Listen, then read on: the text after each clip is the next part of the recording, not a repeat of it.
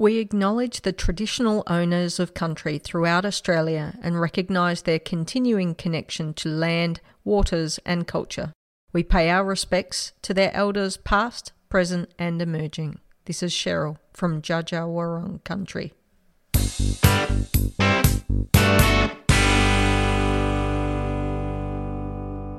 Hello and welcome to episode 132 of the Beyond 90 podcast. This is Eric Subihano hosting for one more episode of Australia's longest running women's football pods. It's a bit wet here in Sydney. We hope wherever you are, it's better weather than we've got in the harbour city. We hope you're safe and dry and sane and all those good things. So it's the usual trio for this episode. Joining me, Magella Card and Dale Roots as always. So firstly, I think I might throw up to Dale because I think he's gotten a bit more slammed with the weather than I have today. How's things going? It's cooked. It's absolutely awful outside at the moment. To the point where we have a sash window above our bathroom and it was raining vertically. So that was not great, but that has been rectified.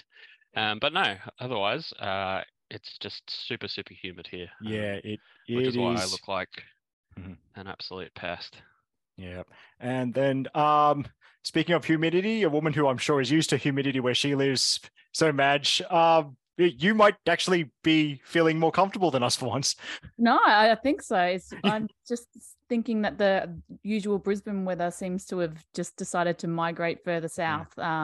It's pretty humid, but we're not getting any crazy storms or anything at the moment. But I'm sure we'll get them back again. Yeah, I really hope you don't for a while, but yeah, yes, I hope might be all we have at this point. Yes, I think so. So time for the weekly history lesson. So do you love left-footed set-piece wizards? Of course you do. Matilda's cap 132 is Colette Gardner, who I'm sure most of you will know as Colette McCallum. The Scottish-born wizard debuted for the Matildas in 2005, played for our beloved Tillies up until 2015. 81 caps, 11 goals, running things from the midfield. So notes in the pod article, as always, for the full or for a better summary of her career. But where do you start? 2 World Cups, 3 Asian Cups, including the championship winning campaign of 2010, Perth Glory Legends, a lot of time in the Ansett Summer Series as well, played overseas. We'll link to an article written by the fairy godmother of Australian women's football, Anne Odong, that was published in 2020, just about Colette. And one of the things I liked, the Colette McCallum Medal that was launched by Football Australia, awarded to a women's youth player whose conduct and character aligns with and amplifies the values of Australian football. So certainly high praise indeed from the National Federation. I'll throw to you two in a bit, but I just wanted to say, one of possibly my first Matildas memory is Colette's brilliant free kick for the Tillies against Canada in the 2007 World Cup, where they ended up getting the point they needed to progress to the quarterfinals. But I think I'll throw first to Dale, because your knowledge of this period is better than mine. But what do you think of when you hear the name Colette McCallum? Colette was one of those players who, for so long, especially for Perth, obviously the WNSL was a little bit before my time, but for Perth was always just super, super dependable. She basically ran the show for the whole time that she was there. I know, I'm just having a look at her stats. I seem to recall her scoring against Sydney and Wollongong from a free kick, but I could be wrong. These things tend to evade me. But yeah, as I said, always been a super, super dependable player. The Matildas were lucky to have so many deep lying midfielders and midfielders in general in that era. And I think that's, she still made 84 appearances for the Matildas, but I think in a different era, she probably would have started younger and finished later, potentially just because we had so many good midfielders in that period. But as I said, she won the Asian Cup in 2010 as part of that kind of midfield group, and yeah, she was always super dependable. Whenever I watched her, she was just kind of taking things along, not the flashiest player in the world, but could pick a pass, could win a tackle, could control the tempo of the game. And especially at Perth, which we know that they had kind of inconsistent seasons, they had a lot of talent up front, and then they kind of had a lot of young players mixed into their squads. Typically you kind of think of her as old reliable, just chugging along, making sure that everybody's kind of keeping up with the game plan, picking the right passes, making sure everybody's in the right position. She really was a leader for that team for a long time. And as you said, I mean, she's one of very few players to have something named after in Australian football, which is, I think, typifies the kind of player that she was and the kind of person that she was. Yeah, so Madge, we were talking before we started recording. A bit of a sad thing that she had to retire so early.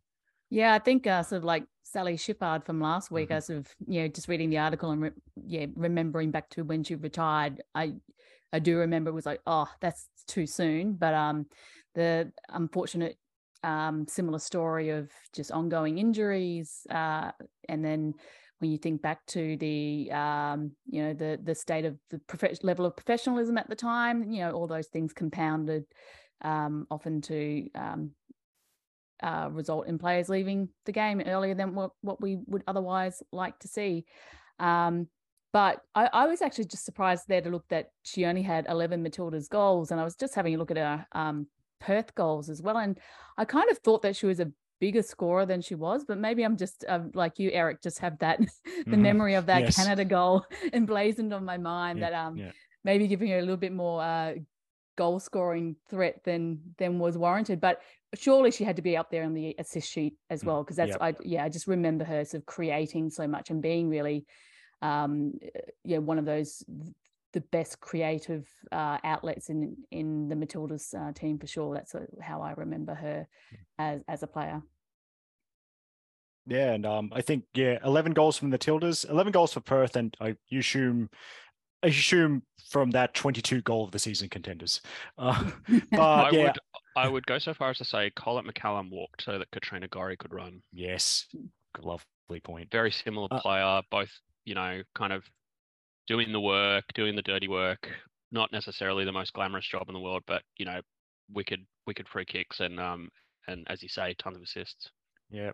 And to Badger's point about creativity, 3 assists in 4 games during Australia's 2011 World Cup campaign. So 3 assists in a tournament. I mean, that's when Matildas wouldn't be banging in that many goals. Correct. No, I think we only scored 1.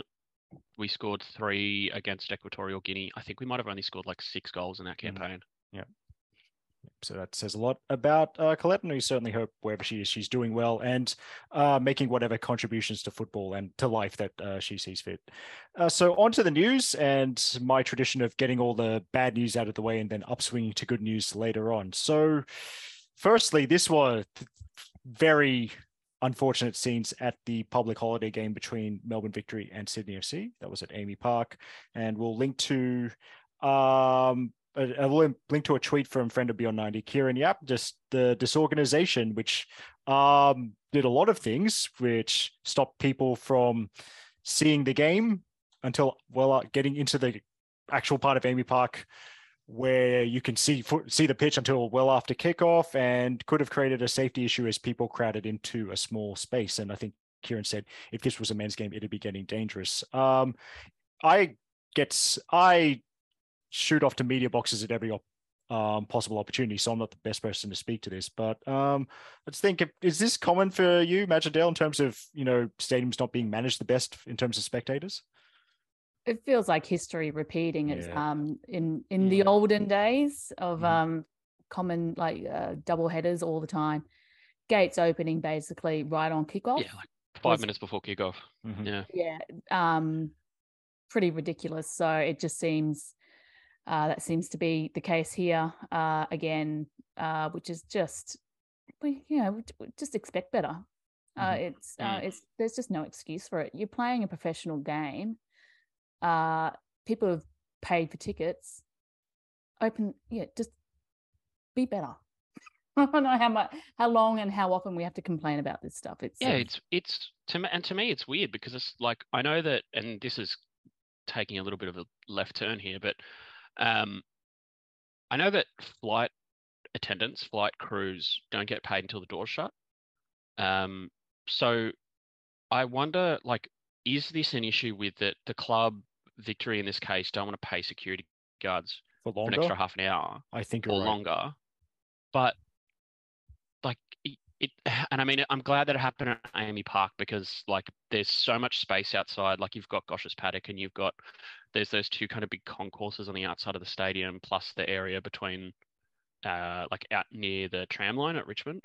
Like so people can kind of mill around, but like once you're into the stadium, You're in. if you can't go any further than those gates, anybody who knows AAMI Park will know that there's like a concourse that wraps around the whole ground that you can walk around. But if you're stopping people in that area, then you're creating basically what the police call it, you're kettling, keeping people into one area. But as you say, it's an easy fix. Pay an extra however many $1,000s to get the secos out there for an extra 15, 20 minutes. Like it's not that hard. We're not asking for another, like we don't want to sit in the sun for an hour. It's literally like 15 minutes. Yeah. And of course, the point was made many times on that day. This is a World Cup year, and that is a World Cup venue. Okay. So speaking of history repeating itself, I just want to brush over this because we've made this point many times already, but more A-League women games played in unsafe conditions. So basically, a couple of Western United's players suffered from heat stroke at McKellar Park. Initial reports said they went to hospital, but apparently they were actually treated on the scene. But still, it's ridiculous. And I think you were making the point, Dale, off mic, that at McKellar Park, there's nothing after 5 p.m. on a Saturday night. And also in the summer. there's nothing. Yes. There's no outside of the change rooms. There's also no protection. So like you go into the change rooms. That's correct. It's been a while since I've been there, but there's you're right. Yeah. Like air conditioning in the change rooms. Mm-hmm. There's probably air conditioning in the press box, but it's not like when you go into like one of these big grounds where you've got air conditioning all up in the boxes and the suites and stuff.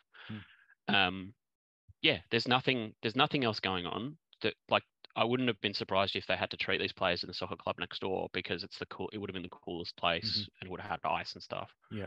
But yeah, it's just like you go onto the Bureau of Meteorology, you go forecast. How hard is it? Like, and even with the whole wet bulb thing, like if players are out there getting heat stroke, it's just an unsafe work environment and it's not good enough. And if they're getting go over this every year. And if they're getting heat stroke under the current wet bulb parameters, maybe you need to change them. Maybe the rules wrong. aren't fit for purpose. Exactly. Like I remember when they played that NWSL game in Houston, and I think it was Rachel Daly passed out on the field. Like it feels like we go over this every year, but it feels like something like that is going to have to happen here, and until before something changes. I'm like, yes, the PFA can kind of stamp their feet and tell them they want better, but we don't have a broadcast agreement for this competition. There's nothing stopping the clock from being the kickoff time from being moved. It's it's not rocket surgery. Yeah, and it's one of those things that shouldn't be a negotiable. There are lots of hard problems, I think, especially for the A-League women, also just for A-Leagues in general. Our league is not the most cash-rich sport going around. It's also not the most facility-rich in a lot of circumstances. So you've got a hard nexus of how do we get good broadcast, good facilities, good fan experience, good pitches, and light. Let's see, some of those overlap. So it is. I do sympathise a little bit with the APL and the FA before them in trying to balance the competing needs, and where I think I firmly believe fans can help is what we expect on the broadcast side. So I think one aspect that I believe was an issue, particularly last year with the APL, was because that they were committed to a certain level of broadcast standard. That meant that the lights at facilities had to be of a certain standard. Now, if people can't make that standard, they're forced to play in the game during the day. So things like that. Now, if we're happy as fans to accept broadcast that's maybe not the absolute best HD thing you've ever seen, but there's plenty of good NPL grounds that have decent lighting it may not be absolutely perfect. And that doesn't mean that we should allow or accept really bad broadcast standards. We should still expect multiple cameras. And we can do this. We see that they do it with the Australia Cup. They can get really decent coverage, not the highest coverage that you would get in an Amy Park, in a Suncorp Stadium, but still really good coverage at those smaller grounds. So there's always that give and take that I think you need to find the right balance. The absolute wrong balance is putting the players in a position where they're playing and getting heat stroke. There needs to be I'm going to be an accountant. Like, you got your fixed limit of what you're able to accept. This is your cost, and you're not going to bear that sort of cost. Yeah. Yep.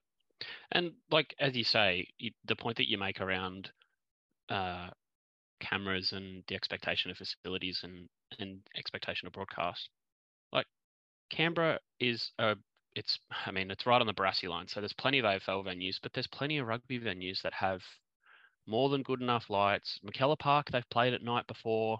Mm-hmm. If they need to get more lights in, they can. Like, as I said, this is not an unsolvable problem. You only need more lights on one side of the ground because that's where the cameras are looking. Yep. Like if the NPL can have a decent double camera broadcast like they did at last year's grand final, then there's no reason the A-League women can't do it.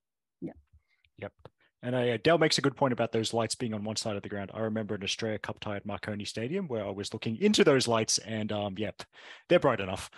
Yeah. So...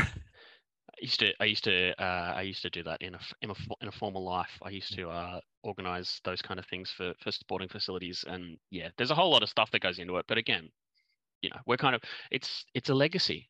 It's a legacy we could be leaving. Yes, and that's a good excellent segue. I'm doing my best. Thank you. Excellent use of a word. That's a big word for this year and beyond. Also, just before we move on, Madge, how was it at AGA Kelly Park on Sunday? It was disgustingly humid during the day, and I got given a lesson on why humidity isn't a great indicator of how you feel. Apparently, dew point is much better. So we went and looked up what the dew point was, and it was at apparently what is deemed as pretty bad, where it starts to feel pretty damn gross. Again, so the first half was pretty gross. It was it got better in the second half again. Just I think being up at Redcliffe and getting some of those sea breezes helps out a little bit. So it did cool down significantly in the second half, but it was still pretty sticky and uncomfortable, definitely at the beginning of the game. Yep. This week's going to be interesting because Sydney are playing here, and it's meant to rain. It's meant to be tropical, quote unquote, all week, and in that big stadium that they're going to be playing at on the weekend, there's no wind. Yes, and that's that'll be interesting. I said I was going to move on, but I had one more point, which is the game I went to. So Wanderers Jets was moved from 3 back to 5:30, which was a start, but if it wasn't for that random breeze that runs through Rudy Hill, it's nowhere near the sea. Somehow we got a nice enough breeze to make it at least kind of okay in the It's coming stand. off Prospect Reservoir. That famed breeze coming off that famed breeze coming off Eastern Creek. I don't know, but it made it kind of bearable for the spectators, but you could see the players that had to manage their energy and all that nonsense. And then when the game finished, so about 7:30, that was when it was nice football weather. So, and same thing as McKellar Park. There's nothing on Wanderers Football Park at night. So it's just I feel like the Western Sydney equivalent of the Fremantle doctor is prescribing something very different. But, I would like to say, just in case anyone that would potentially give me future employment opportunities is watching, that I just like to laugh randomly, and I do not understand what my colleague Dale Reeks is talking about. Now, that's a nice segue to the unfortunate news out of the NWSL that a Portland Thorns trainer was fired after giving codeine, a controlled substance, of course, to players without a prescription. And more problems in the NWSL. I don't have to go into this too deeply, but just like how can we change this? I had no idea that codeine was a banned substance. Yeah. I'm not an elite athlete. This is not something that I have to know, but it was news to me. We I did go through being an asthmatic. You're not allowed to have over a certain level of salbutamol in your system, which is what is Yep, the yep. drug in Yes, asthma yep, products. I yep. was like, oh, I had no idea about that. There was a whole Yes. thing in the Tour de France about that a few years Yeah, ago. that's it. There's so that they that's I know. Well, those are the two ways I know about salbutamol: being an asthmatic and following cycling. Yeah. Also codeine. I remember. I think the first time I had codeine, because I did know it was a controlled substance. I'm like, why? It's just for pain relief. Then I took it. I'm like, I understand why this is a controlled Yep. substance. Right. It's too good. It's like, yeah, this I now have an unfair advantage over my illness. But yeah, just more cultural issues with the NWSL, and it's I hope they can sort this out at some point, please.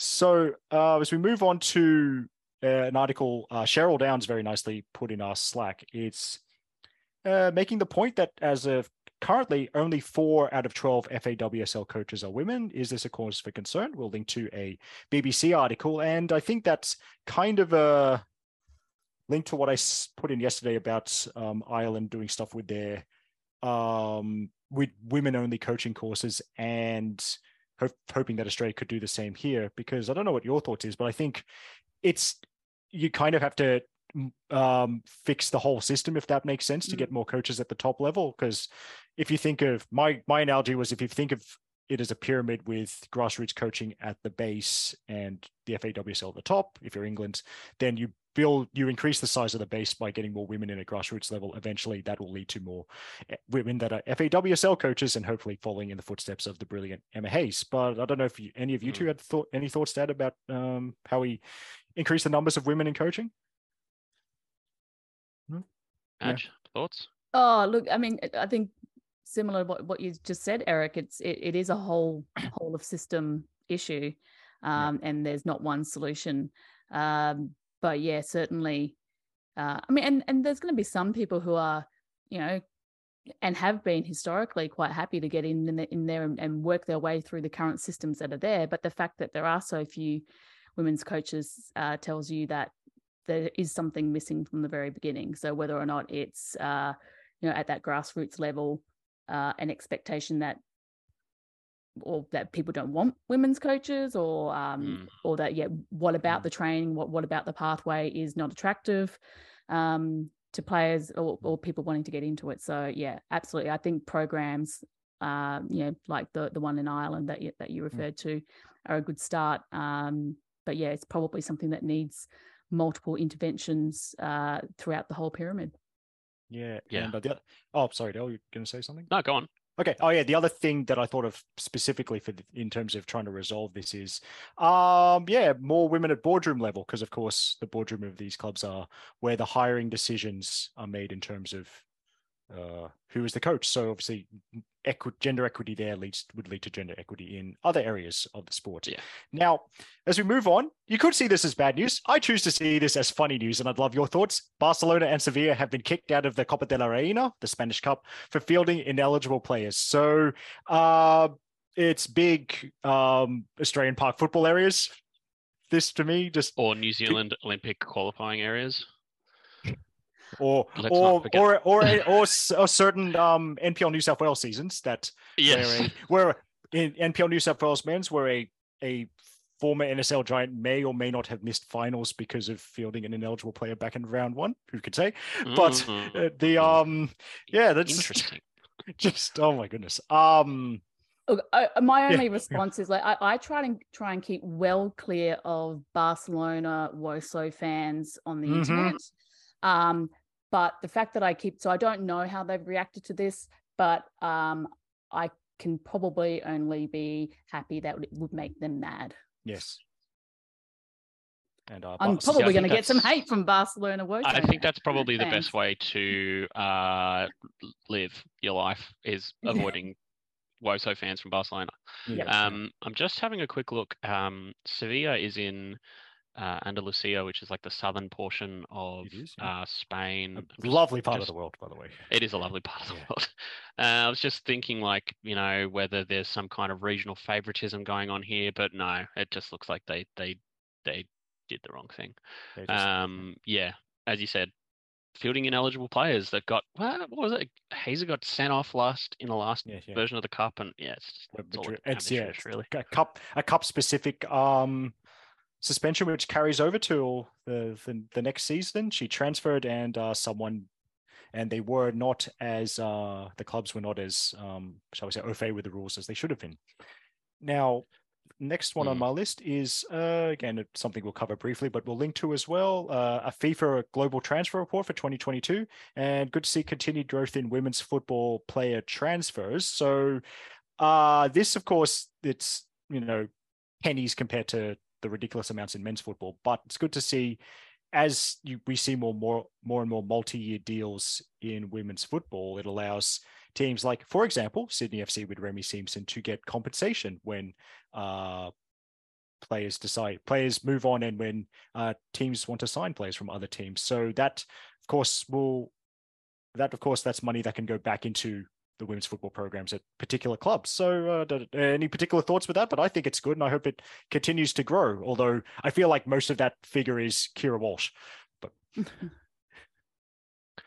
I was just about to say it, that we still haven't had £1 million player in women's football. Yeah. And especially in the day and age, Chelsea have spent 500 million euros or 500 million pounds in the last 12 months in transfers, and 235,000 pounds of that was Lauren James, and that is like the third highest transfer of all time. Yeah. And also there's this kind of stuff coming out, especially in the men's game, where clubs are paying over periods of time. So like the Ukrainian player that Chelsea have just signed, they've paid his transfer over 8 seasons. So they're signing these like ridiculously long deals, and that's all happening in the men's game. And then you kind of, as you say, Eric, you look at what's happening in the women's game, and it's like, oh, Sam Kerr has a 18-month extension on her contract for no increase in pay. So yeah, it's not exactly like we're playing for sheep stations, for want of a word, at this point still, unfortunately. Yeah, I still think you're probably waiting for more leagues to really get that investment going, just to get that demand and competition up and running. And also for players at the moment, like what really are the destination leagues? There's probably a very small handful. So English clubs know, like, if there's players who just their lives, they like living in England, it's probably harder for other leagues to pull them away. If the standard of those leagues aren't sort of on par or better. I think we'll probably see the competition increase once you see more leagues playing in that space in a more serious way. Otherwise, even though there's a few really rich clubs who absolutely have the ability to pay more, if they don't have to, they're not going to. There's no. I feel like in Australia we can't really hold ourselves up to any higher standard when we don't have transfer fees, like internal transfer fees in any of our leagues or between any of our leagues, which is still wild. But like, as you say, Madge, I think it comes down to mostly where these players want to play in terms of the city or the club. I'm just having a look at Wolfsburg's travel Wikipedia page, and the main photo is a power station next to the river. So I understand why Pernilla Harder wanted to leave Germany and not look at the coal-fired power station that is burning. Is that why Chelsea didn't pay that much? Yeah, they paid in coal and automotive parts, I believe. But yeah, it's I think it's as much to do about getting the tour. It's like college athletes, really. I know that's not a great comparison to make, especially considering that both players don't get paid. But it's all about the facility. It's about the destination, as opposed to how much you can make, which is still sad.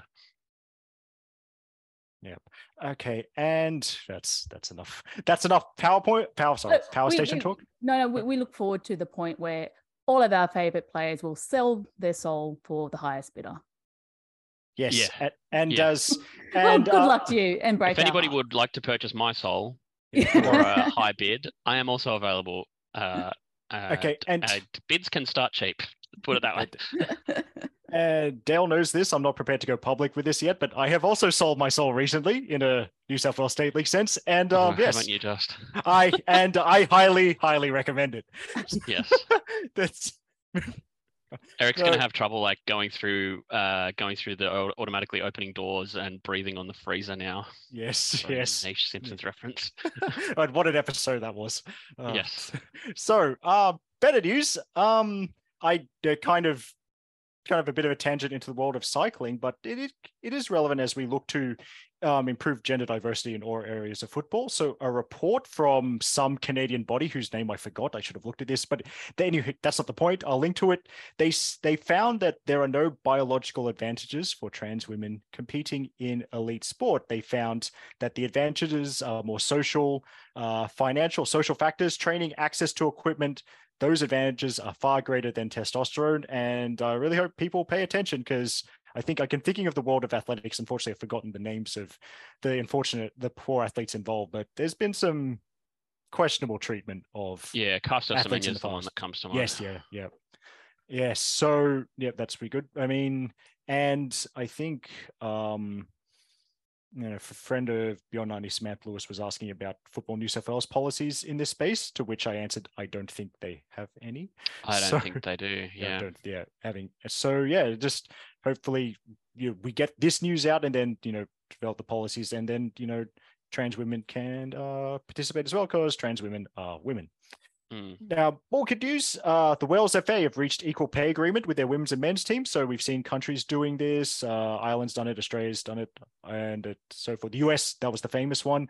But yeah, it's good to see. Of course, Wales just missed out on the World Cup, but you've got stars like Jess Fishlock, etc. So good to see that kind of compensation, and we'll link to that as well. And then I think we had to cover this because we did talk about the the negatives of players getting pregnant and what affected Sarah Björk-Gunnarsdottir, as well as Emma McCandy from Reading. But also Magda Eriksson wrote positively about the way Melanie Leopold's pregnancy has been treated by Chelsea. Shock horror. Chelsea are coached by a mother, Emma Hayes. Who would have thought? It's almost like lived experience matters. But it's I'll link to this, but I love that just people love having Melanie's baby at the training ground. And my favorite bit was when they sent the list for Chelsea's midwinter training camp in Spain, and that was sent out. Melanie's name was there, and her kid's name was there as well, like he had also been called up. That's lovely. I hope that having played park football with several men with children, I would hope that the baby is kept well away from the training pitch during like shooting drills. Yes, because as hilarious as children injuring themselves is, them not doing it to themselves is not very funny. Yeah, it's not. But what are you talking about? Sam Kerr always hits the target. We'll be fine. It's not Sam Kerr that I'm worried about. yes, and we will, to avoid any backlash, we will not name other players. But Madge, have you ever played with a mother? Yeah. Well, just my 7-a-side. Yep. Yeah. So I think it's pretty common in my very, very non-professional experience. Yes. But as somebody who played football in Campbelltown, and not to lean into the stereotypes here, but probably 60 to 70% of the women who played in the all-age comps would have been mums. And it brings a whole new meaning to soccer mums, and also extremely rowdy. No shock there. Time with the kids away from the other halves is often extremely entertaining as an outsider. Yeah, and I can't throw shade given where I grew up. So I hope those mothers live life to the fullest, because the mothers where I live, they do exactly the same thing. Yeah. So there's another interesting point. The club engaged a pelvic floor physiotherapist to work with Melanie Leopold. So that's that really that specialist knowledge, knowing what mothers go through when they get pregnant and working on things. Because when Emma Mukandi spoke about her experience trying to get back after pregnancy, this is going to be a bit crude, but that's how Emma phrased it. She basically said she needed to do pelvic floor work so she didn't wet herself when she kicked her ball. I'm not a football expert. I'm not a women's health expert by any means, but that sounds problematic. So, Yeah. Yes. But I mean, I think it also goes back to our never-ending conversation about the lack of investment in women's sports science. Yeah. I mean, even I think it was this article. It may have been one of the other ones that we looked at, talking about how advice about how long someone should play while they're pregnant. It's the clubs often, and I can't remember which article it was, but generally they didn't have an idea. They just said basically, just check with your doctor. So it's been just another one of those gigantic blind spots that probably shouldn't be that blind. And some more research into all those sorts of things are what sort of training you should do while pregnant, and then post recovery as well. Yes, it's something medical misogyny, unfortunately, is very much a thing. And with some doctors, you feel like the blind spot is the entire woman, which is just ridiculous. But let's end this positively, and it's a link to this little section at least, but it's a link to a little short ad published by Coca-Cola, because thank you to Dale for pointing this out just before we started recording. They've released a Women's World Cup ad, and every little thing like this is just going to make it a little bit more real. The World Cup starts in less than 6 months. How good? I don't really have any thoughts other than that. Well, actually, before even I saw the ad, I was at the shops and I saw the Coca-Cola bottle with the World Cup. Now I have all the tickets I need, but I still went, I'm going to put the code in and see if I can win some more tickets. Yes. But get on it. If you haven't got your tickets, they've got their competition going now. Hopefully they have some more commemorative glasses like they did the last World Cup. Ooh, yes, I've got mine stacked over there. Yeah, that's right. Yep. Yes. We want all that sort of fun stuff. There was a lot of chat about those in group chats on social media, and I was like, I hope they do it again. So on to news involving our beloved Matildas, and Courtney Nevin has been loaned to Leicester City until the end of the 2022-23 FAWSL campaign from her parent club Hammarby. She made her debut in Leicester's Cup defeat on penalties to Reading, but it's just like to know your thoughts, because it's feels like yesterday she was doing the dub NPL thing, and now she's in the FAWSL. Well, I mean, it is, to me, it's interesting because they obviously have a need that has been filled by Nevin going there on loan. I wonder whether that's a deal with an option to buy. You'd hope Leicester would be smart enough for that. Yeah, but the reason I say that is only because Rami Seamson has gone there on a permanent transfer, which we speculated was much more kind of aimed at their potential, trying to rebuild after a potential relegation. Courtney Nevin seems to be one who's going over there, to fill a gap in the back line. But, it's more great experience for her. Yeah.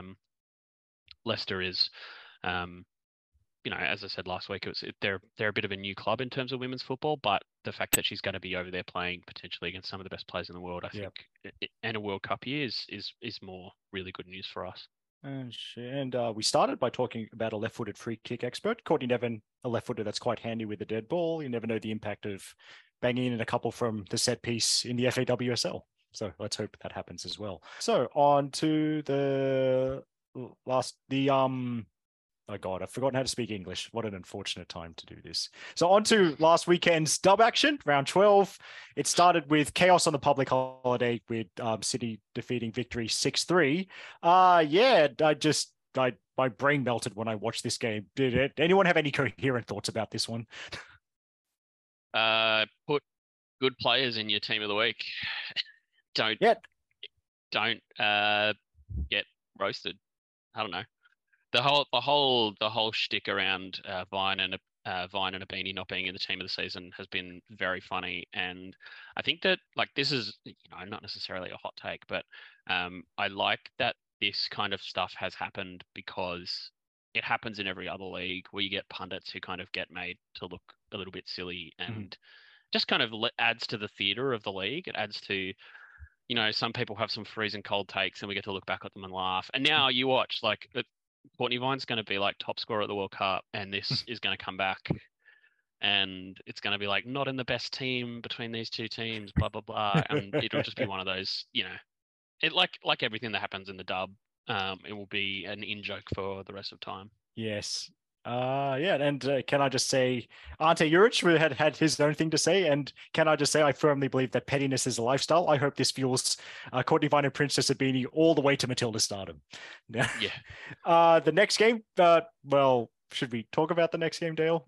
I mean, I'll skip it if you want. Yeah, it was really hot. It was so hot that no football was played. Actually, very regrettable incident in Canberra where the sun just got too close to Earth and no football could be played. And because that was Canberra's fault, Western United got a 5-0 walkover. Yeah, 5-0. Yeah, I've got to say, I talked about Canberra last week, and I'm not going to tee off, but they were beaten by a better team last week. This week, Canberra were absolutely abhorrent. And Western are very good. I don't think you can take away from that. The players that they brought in after Jess McDonald's finished up her stint there have been were a really welcome addition. Danielle Steer was one who played really well. But there's just a lack of communication in the back line, which is pretty unfortunate to watch. And that's what happens when you don't talk. You get beaten, unfortunately. Yeah, but long way to go. It is nice that and the silver lining of this cloud is it's nice that there's still half a season to go. If this was any other season, we'd be 3 weeks from the end of the year, 3 weeks from the end of the regular season, and be like, oh well, Canberra can't make the finals now. And I still don't think they'll make the finals, but at least we've still got another 8 games for them to try and wheedle something out of this season that's a little more positive. Yeah. And I like one of the assists, a little pass off the shoulder from Australia's own Danielle Steer. So that was and my other take for this was I tweeted out during the game because Hannah Keane ripped it up again. Hannah Keane, more like Hannah Queen, am I right? And Hannah Keane liked the tweet, so that's a little win for me. It's a small victories, Eric. So yes, I do because there's no big victories in my life, so I need the small ones wherever I can find them. But Western United, like the point you made about Jess McDonald, Dale, it's lovely to see a club planning for the end of someone's guest stint and knowing what to do after it. I wish other teams did. I'll let you know what that feels like when I feel those feelings. Yes. But anyway, but speaking of end of guest player stints and changes, Western Sydney Wanderers, they defeated Newcastle Jets by a goal to nil at Wanderers Football Park, as I said earlier. I like to call it good summer football from the Wanderers, but they managed the heat. They did as much as they needed to do to beat the Jets. So Olivia Price's first half goal was enough. That was a great goal. Yeah, and it was a great goal. Yeah, and they managed it very well afterwards. I think there was one kind of chance for the Jets where Ash Brodigan was lunging, but apart from that, what Wanderers about as comfortable as a 1-0 win can be.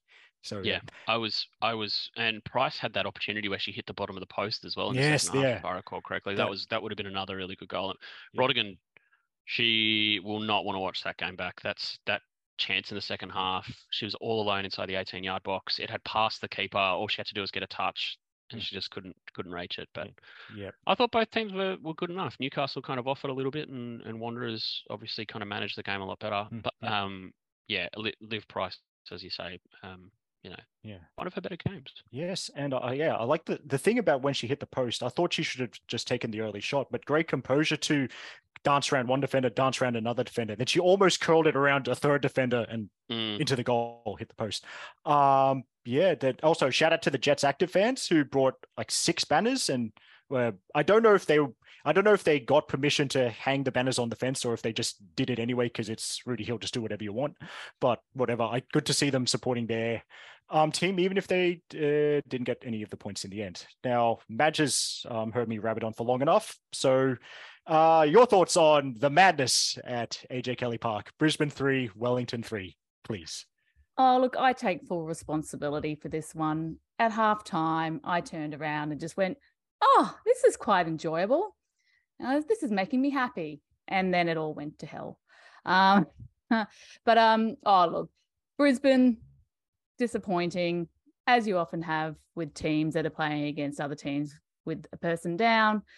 And then Wellington, they're going to be stoked with with their result. So at one stage in the second half, we were chanting, "We hate you, crossbar, we do." But, yeah, happy to get a point out of it in the end. But yeah, it's disappointing that Brisbane seemed to be a bit, same story, a bit aimless in their attack. Still had created some good chances, like hitting the crossbar three times. If not for a few centimeters, then you get a different result. So yeah, me disappointed. Wellington people should be pretty happy. Thoroughly enjoyed the Wellington player who was sent off, pointing to the referee and telling her that it was outside the box, because that's a red card. Yeah, I was just like, no, would have been better. Don't do that.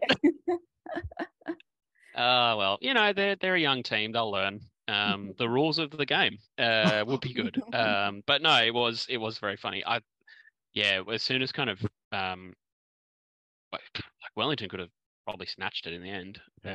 Just had the running of the game, and glad to see Shay Connors get on the score sheet. I think she's been worth that was exciting. It was, and a few more goals. I think she's been worth this season.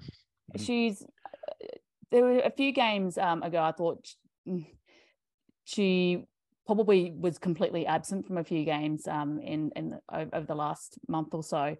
But the last couple of games, I think, she's at least been back to sort of making those runs that we're more used to seeing earlier in the season. And so it was good to see her get some reward. And, she was the one who also drew the foul and the red card and the eventual Katrina Gorry free kick. But then, of course, Wellington had a very, very nice free kick of their own.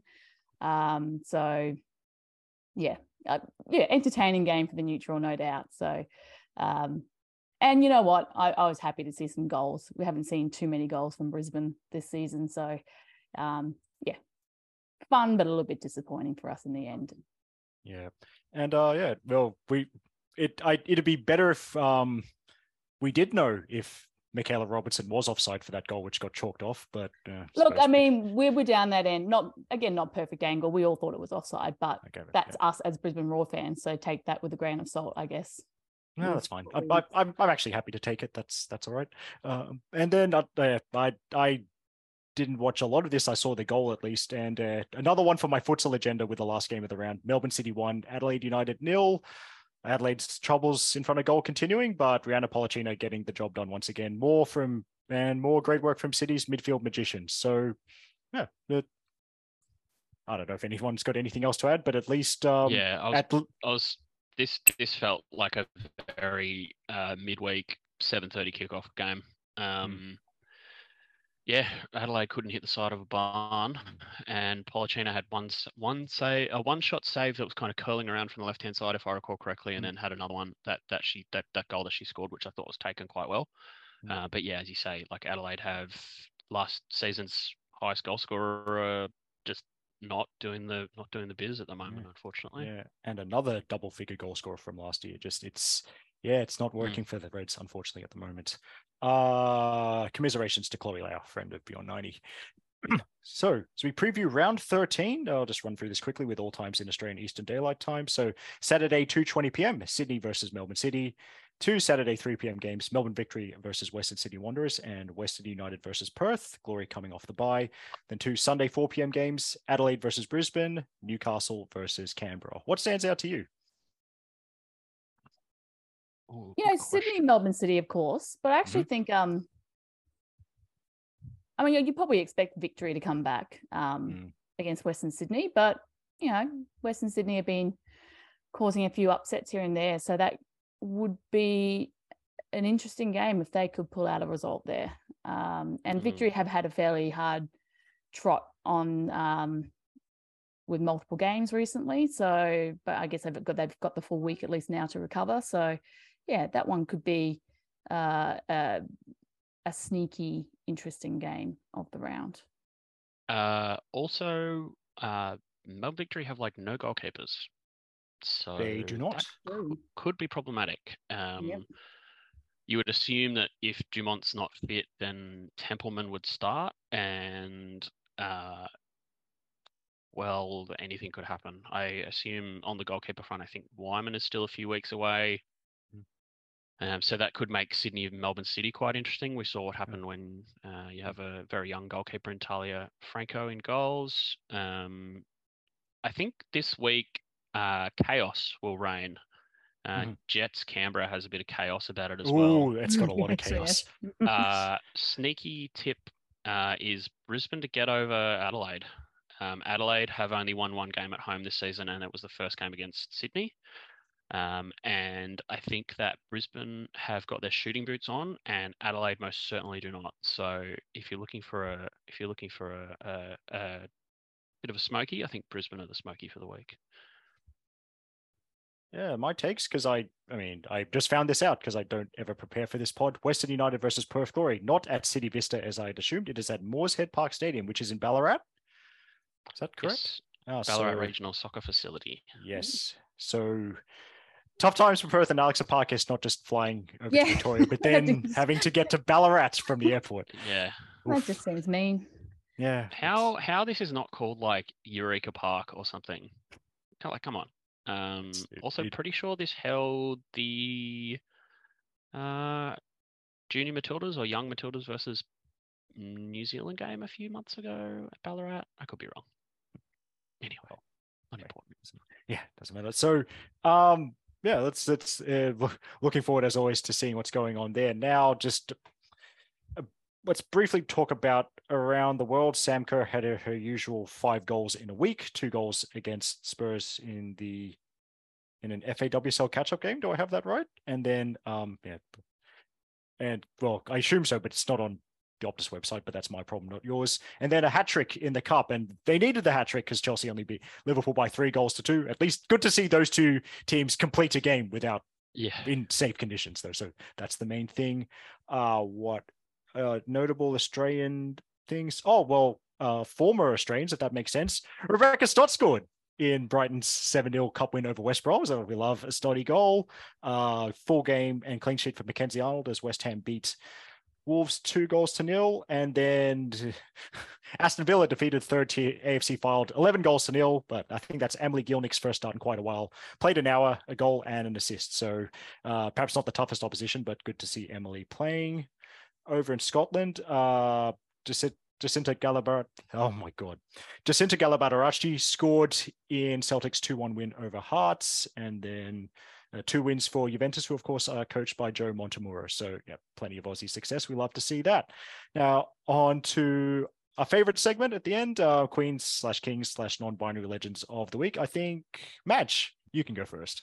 Oh, well, I've got a very deserving King of the Week for Awa Mabil picking up the 2023 Young Australian of the Year. So, just, a wonderful honour for him and, doing amazing things with his charity and just, being an all-round fantastic human being. So, well-deserved, and I'm sure will do a fantastic job in the role for the next year.